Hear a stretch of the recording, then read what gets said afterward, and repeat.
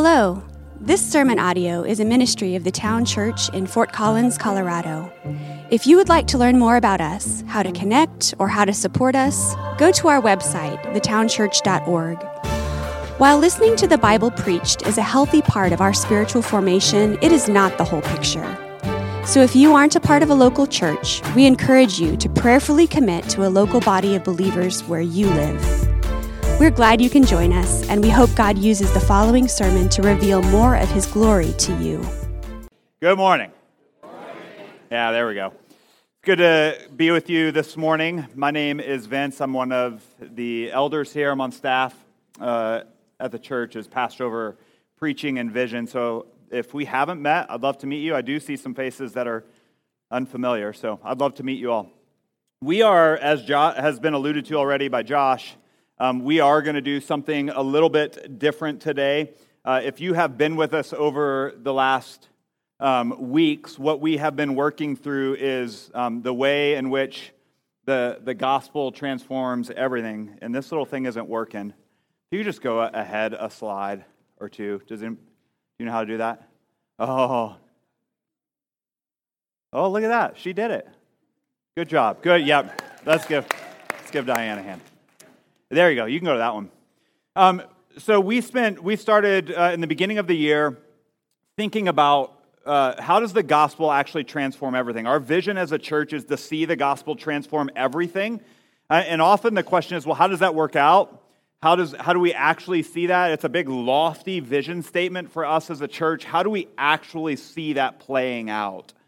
And so we wanted to spend some time in the beginning of our year, and we're already into March this week, but we wanted to spend some time just working through some topics that we feel like hit everybody at some point in life, or maybe all of these hit us at all points in life. We're always working through these things, and we want to see how the gospel transforms us and how the gospel hits those topics, and we can see the beauty of what God is doing in us. And so we began with, we've got them listed here, with relationships, and worked our way through, through the church. And the way that we worked through this, we had a framework that we worked through week by week. And we started with what was God's good intent with this thing? What was God's good intent with, what we'll just say, with relationships? He created us to be relational people. He created us, a relational God who was himself in relationship with the Trinity, created us to be in relationship with one another. That was his good intent. So from God's good intent, we went to how does sin distort it? How did our sin and the sin of others and the effect of sin on this place, how did that wreck it? How did that distort where we have gone and where we've come from? And so we hit that, and then we went to then how does the gospel transform this thing? How does the gospel transform relationships?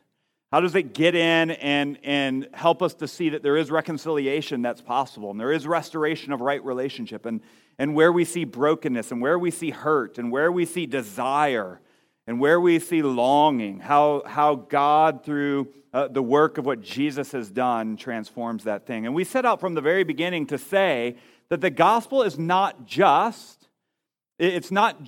salvation. So the gospel is not only for how can I get my ticket to heaven, how can I be with God forever. It's not just that. It is that for sure, but it's so much more than that. The gospel transforms our lives, changes our lives, impacts our lives right now, today. So we've worked through each of these topics to do that. From relationships, we went to leisure. How does it affect the things that we enjoy? We're called to enjoy the good gifts that God has given us. How does it affect our leisure, our enjoyment? How does it affect our work? How does it change the way in which we view the work that God has called us to do, which we were made to do? How does it change the way our attitudes about work? And all of that. And then from there we went to money. How does it transform our generosity? How does it transform the way that we think about saving, the way that we think about all of this that is God's? That God owns everything, has entrusted it to us as good stewards. How does our wrong and twisted view, how is that then shaped by the gospel? From there we went to suffering and talked through many ways that we all face suffering, and so many of us in our church are facing really difficult times right now. And I think the thing that I've heard over and over the last a couple weeks since we've talked about suffering is the line that suffering is relative. That hit a bunch of us. That the ways in which we suffer are powerful to us right there in the moment. While someone may not understand what we're walking through, and they may think, why is that suffering? That's not that big of a deal. Just get up and keep moving. It's relative to what we're facing and what we're experiencing and how God is working in us and on us. That's been something that I've heard over and over from several of you. And so we want to be a church that's rejoicing with those who rejoice, but also weeping with those who weep. And so where there is suffering in your life, we want to know about it.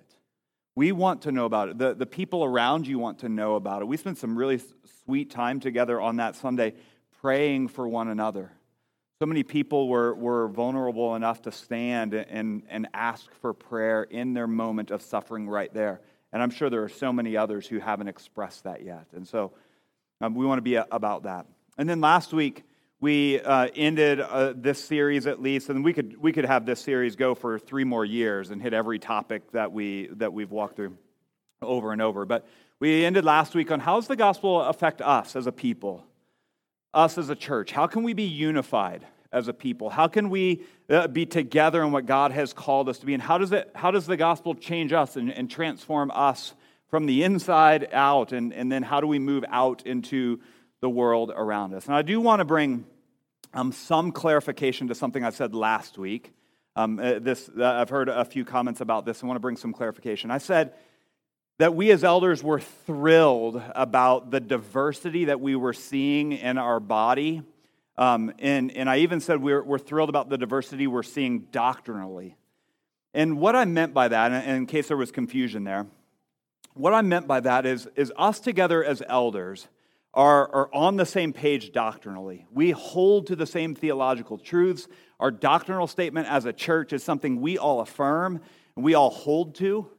And that there may be some who have some varying and differing views on other points of doctrine that they would say, yep, this is what I hold to. It may be a little bit different than what you hold to, but it's what I hold to. And so what I meant by that is we together as elders, we as a church, hold to the truths of what Scripture has to say.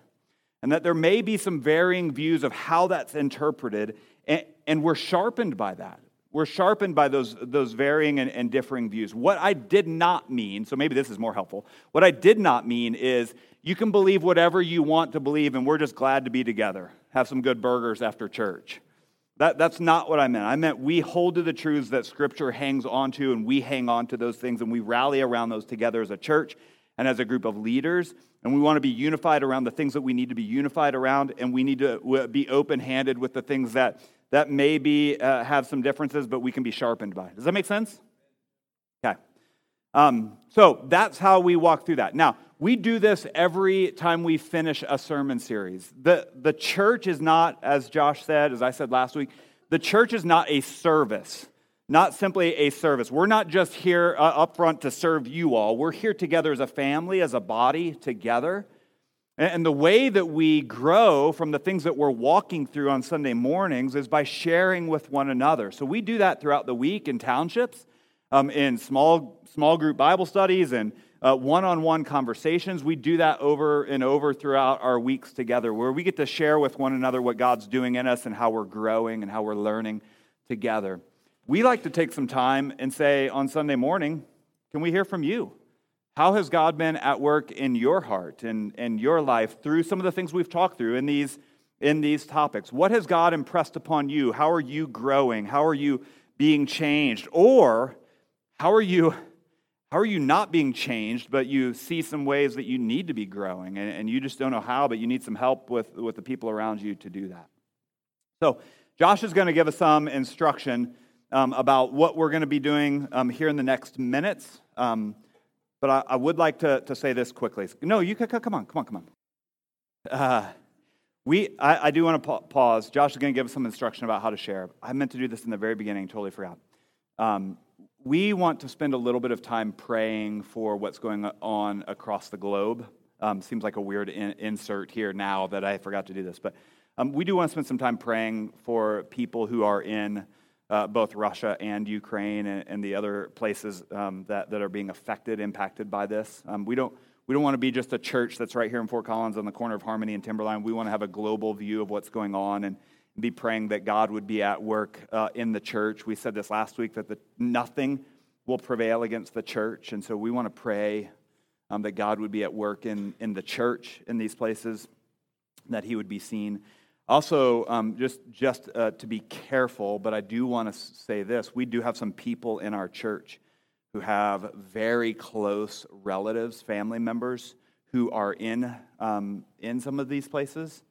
And we want to be praying for them as they're trying to figure out how to help and how to be a part of helping them. And so we want to pray specifically, I won't mention names, for some people in our church, for people who have friends in these places that are being affected as well. And so, again, don't want to say names, but there is a family in our church who has very close family members who are trying to get out of the situation they're currently in.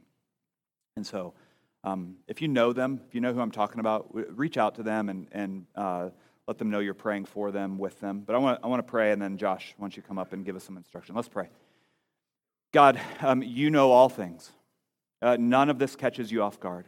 You bring people into power, and you take them out of power. There is no authority that is in authority aside from your understanding, your sovereignty, your knowledge of it. We know that you are over all things. None of this catches you off guard. Those who are in power who are evil, you see. Those who are in power who are doing good, you see. You know these things well. And so my prayer, our prayer as a church, is that you would be with the church in Russia and Ukraine, other places that are being affected by the current conflict, that you would give courage. I've seen videos and articles of how you have given courage to the church. People singing and people praying. God, would you continue to do that? Would you give great courage to those who know you, who are called by your name, that they would be a people of hope and a people of joy and a people of peace as the world around them is crumbling. God, would you bring many to your name because of this? I don't know how that happens, but would you draw many people to you because of the current conflict and the things that are going on that I don't completely understand, but you know everything. So that we come to you and ask for help. We pray for this family in our church who's right now, trying to figure out how to best help their family. Would you give wisdom? Would you give insight? Would you open doors where doors seem to be closed? For there to be safety. How would you help in that? We ask. All this we lift up to you, knowing you hear us. Amen.